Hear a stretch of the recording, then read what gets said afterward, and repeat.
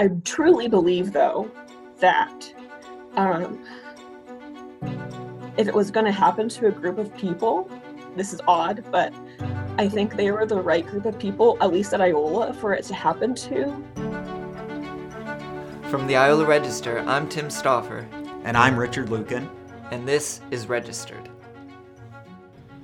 Today, we speak with Regina Christensen, speech and drama instructor at Iola High School, about how she and her students have dealt with the abrupt end to their school year, and for her seniors, their entire high school careers.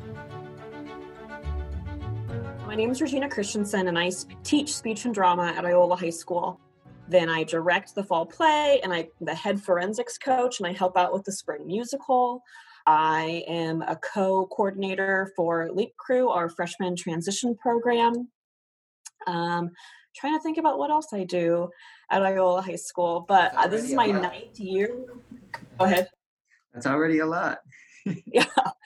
This is my 9th year teaching. I've only ever taught at Iola High School. Actually, I student taught there with Jennifer Jones 10 years ago, and then I taught English for 1 year, and then Jennifer Jones left because she was going to be having another child, and I was blessed to be hired for her position. And something that I really love about Iola High School is I feel like the teachers are a family, or they're a pretty united unit. And through talking with other teachers through forensics or whatever, friends, I'm not sure if that's always the case at other high schools. And that's something that I've always appreciated, as I feel like overall the teachers at Iola High School are a really great unit. And then, of course, I really appreciate the students of Iola High School. I think Iola raises a unique breed of child. I don't know how else to word that, but I think our students have like an extra appreciation of the fine arts that is probably partly attributed to the bolus, but I feel like our kids are exposed to more things and they appreciate the fine arts more. Maybe, I don't know, maybe other kids feel it as well, and I just don't know about it. But I definitely feel like the students I get at Iola High School have a great appreciation of the fine arts. Where are you from originally? Oh, I'm from Colby, Kansas, so it's like the opposite side, northwest Kansas.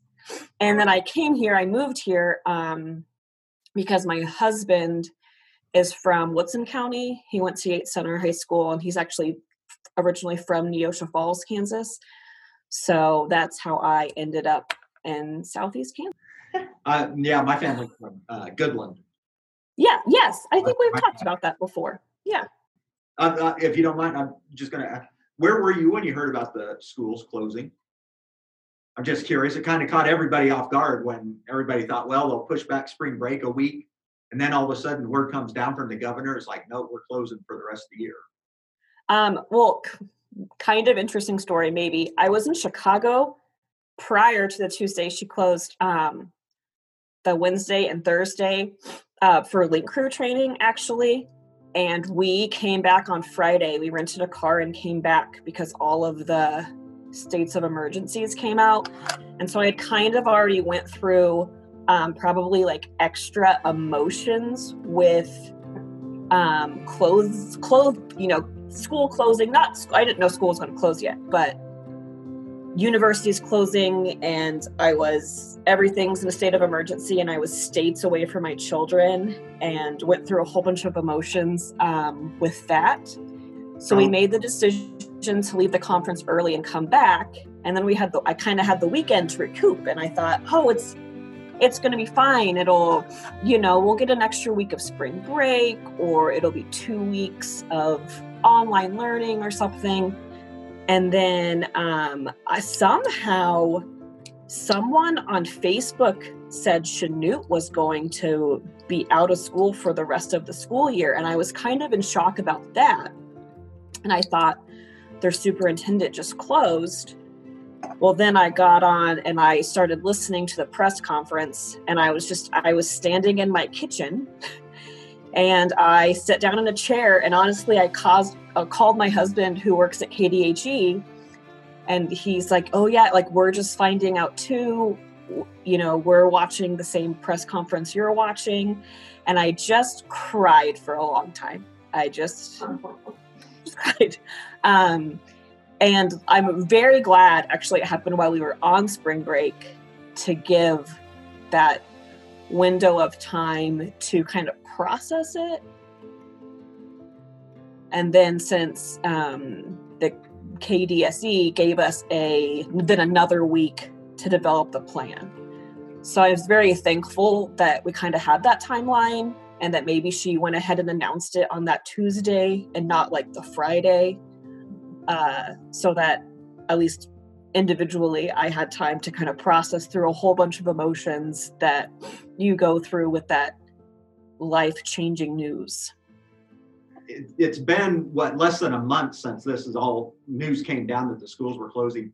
Can you kind of compare what your thoughts were, kind of thinking what's ahead versus reality, what it's like so far now, or how has it been about what you think it would occur? Yes and no. I went through lots of different scenarios in my head. When you're a teacher, you try to like plan for anything. And so I kind of went through some thinking of like, okay, if we can't use the internet at all whatsoever, what am I going to do? Okay, if we can use the internet, what am I going to do? What are the recommendations going to be? And you're trying to figure out, you're trying to get ahead of the curve in your planning before any of these recommendations came out. And so I finally just had to stop. I just had to be like, nope. Stop trying to make a game plan in your head when you don't know what the picture is going to be or the plan is. And so I just made myself probably that like Thursday and Friday after they closed schools, stop thinking about it and wait until Monday when we received all of the information from our administrators about like what things were going to look like. What have you been hearing from your kids? I think it's going okay.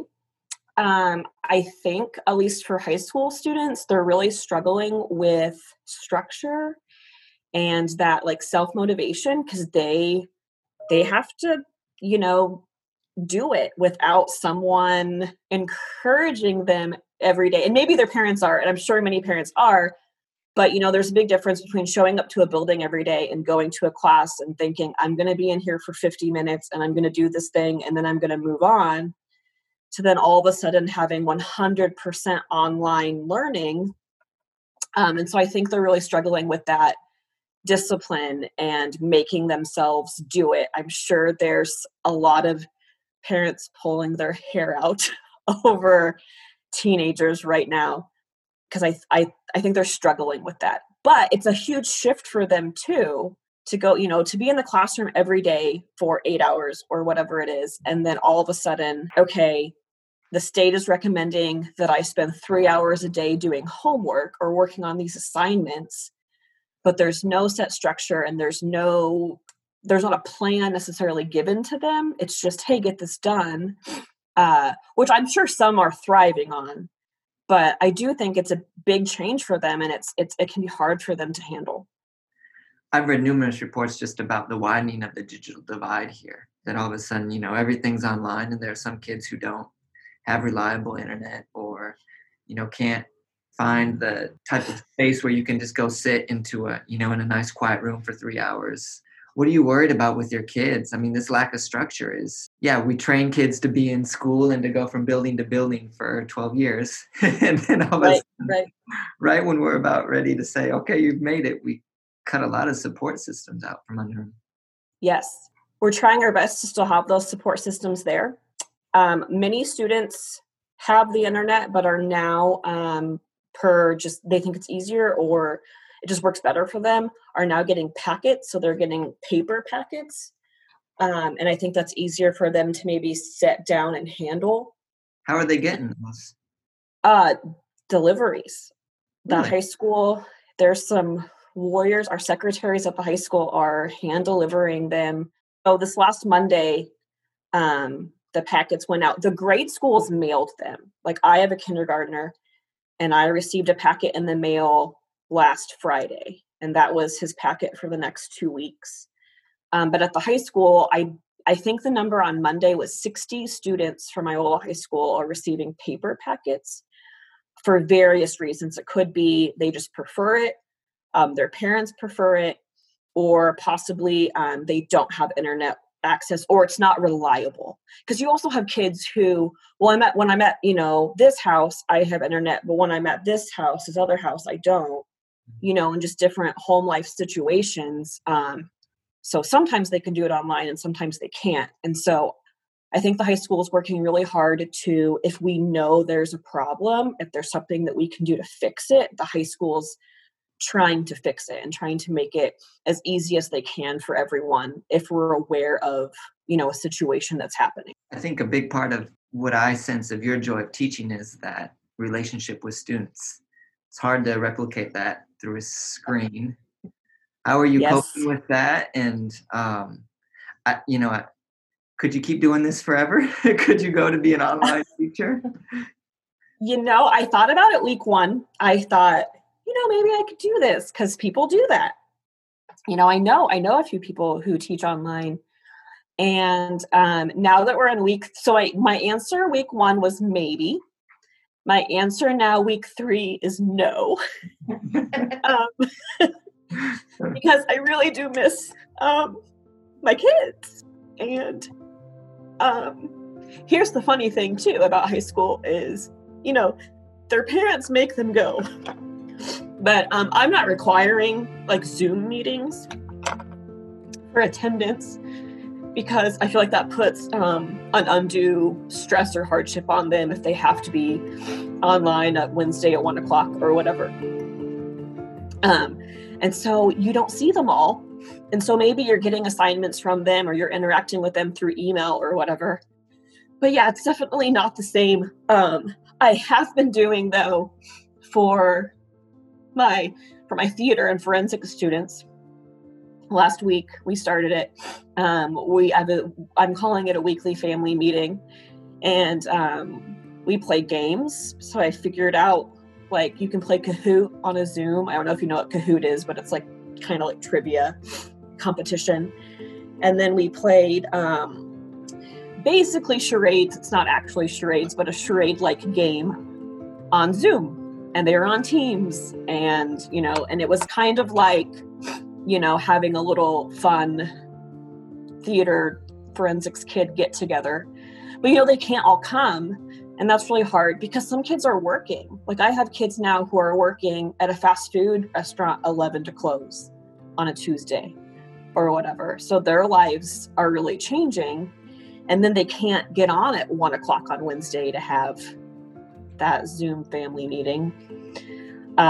So I definitely struggle with the lack of relationship, of seeing them day to day and checking in with them. And, and you can tell a lot by just seeing a kid.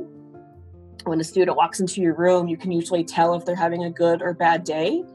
And you can't necessarily see that on a Zoom. And you for sure can't see that on a Zoom if they don't get on. And then you're kind of left to wonder, that one kid who hasn't turned in anything yet, and I haven't gotten an email from them, and I haven't seen them on a Zoom, and, I need to check in with that kid. And then you just worry. You just worry a lot about your students.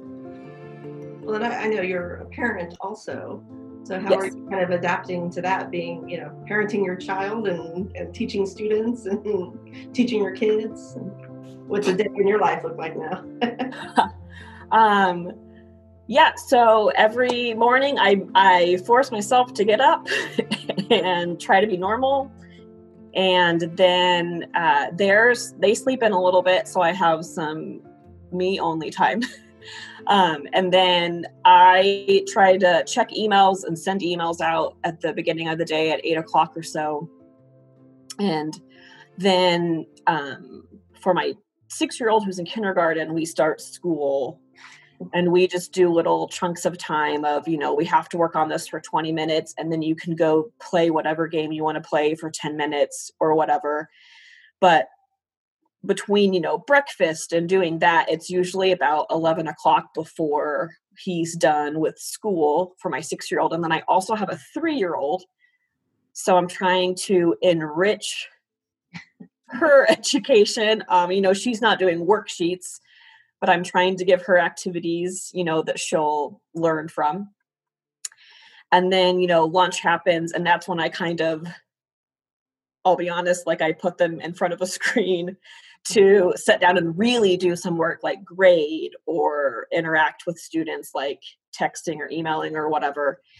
And then in the then I maybe we might go outside for a little while. And there's been multiple times where I'm sitting on like a lawn chair with my computer and they're like playing in a sandbox, or they're, picking dandelions or whatever. They're playing in the yard and I'm out there with them, but I am like grading or sending emails or lesson planning or whatever to keep them happy, but still be able to work. So yeah, so it's a lot to manage. And let's talk about the senior class, because as you know, I'm a parent of a senior myself, and yes. It's really hurts. And I know Kara showed me a video that you made for the seniors, and it was really emotional. And so I'm just kind of wondering how you're dealing with that and working with the seniors specifically. But I'm hoping to be able to stop crying about it soon, but it's definitely hard. It's just a really great group of seniors who are graduating this year, and I could say that every year, but just personally, I had a big group of seniors who are doing theater or forensics, or somehow involved in activity that I do. And just, knowing that they're missing out on a lot of things, it's hard. But lots of seniors are missing out on a lot of things. But I know that they're going to be okay. I know that in the grand scheme of things, baseball season or state forensics or, a spring musical isn't the end of the world. But when you're 18 and you're leaving soon, it can seem like the end of the world. And so my heart really goes out to them. And I truly believe, though, that if it was going to happen to a group of people, this is odd, but I think they were the right group of people, at least at Iola, for it to happen to, that they're resilient and they're go-getters. They make things happen. There's just so many strong leaders in that class, so many great leaders in that class that they're all going to go out and they're all going to do really great things in their own way. And I think that this will be a great stepping stone for them. It's going to help them show empathy later in life. It's going to help them develop, their character. It's going to make them stronger people. And so while I know it's really hard for them right now, and it's hard to miss out on those really big moments, and I hope they get to have a couple big moments to kind of give them closure. But I know that group of students can use this in a positive way. It may not be right now, and it might take some time for them to process that, but I do believe that they can, that good can come from this because of them. How do you think you guys are changing as a group of teachers? You're talking there about how the students will grow, but I think April, it's that weird gap between spring break and the end of the year where, it's kind of like an eternity of 6 weeks when You're right. kids are there. So how do you, and that's the point where a lot of teachers are just done. They're checked out. Yeah. The kids are checked out. Is this affecting teachers in any way? Are you seeing people kind of be like, you know what? I'm going to use this experience to grow in a certain direction or change my teaching strategy? I really think so. I think it helps you develop a sense of appreciation when you always have something and, April always comes every year, and you're right, especially high school teachers. I'm sure grade school teachers groan about it too. April's a tough month in education. Track kids are gone 2 days a week. Baseball kids are gone 3 days a week. Sometimes, it's just, you never get to accomplish anything fully. It's a tough time to be teaching. Kids are distracted. They're ready for summer. But I'll tell you what, next April, I'm going to appreciate everything about the month of April. Oh. So you spend 9 years and or however long someone's been teaching, and it's just like, oh man, April's rough, April's tough. And I really think next year people are going to be like, I'm so excited, baseball's leaving and they're going to go play a game. Or, I'm so excited for these events that we normally appreciate, but you've grown about it a little bit too, and so many things are jam-packed. In April and May, you're just so busy. I always say I'm just sprinting a marathon. Get to this forensics meet, sprint to the next forensics meet, sprint to finishing classes and final speeches, sprint to state forensics, sprint to Little Oscars. I miss the musical in there. There's so many things going on that you're just sprinting to the next thing that you forget to appreciate them. And I think for me personally, next year, I'm going to be soaking it up, the appreciation for being so busy. Well, thank you so much for caring so deeply about the kids, and best of luck. Thank you. Thank you. I appreciate it. Yeah. All right. Bye-bye. Bye-bye. Bye.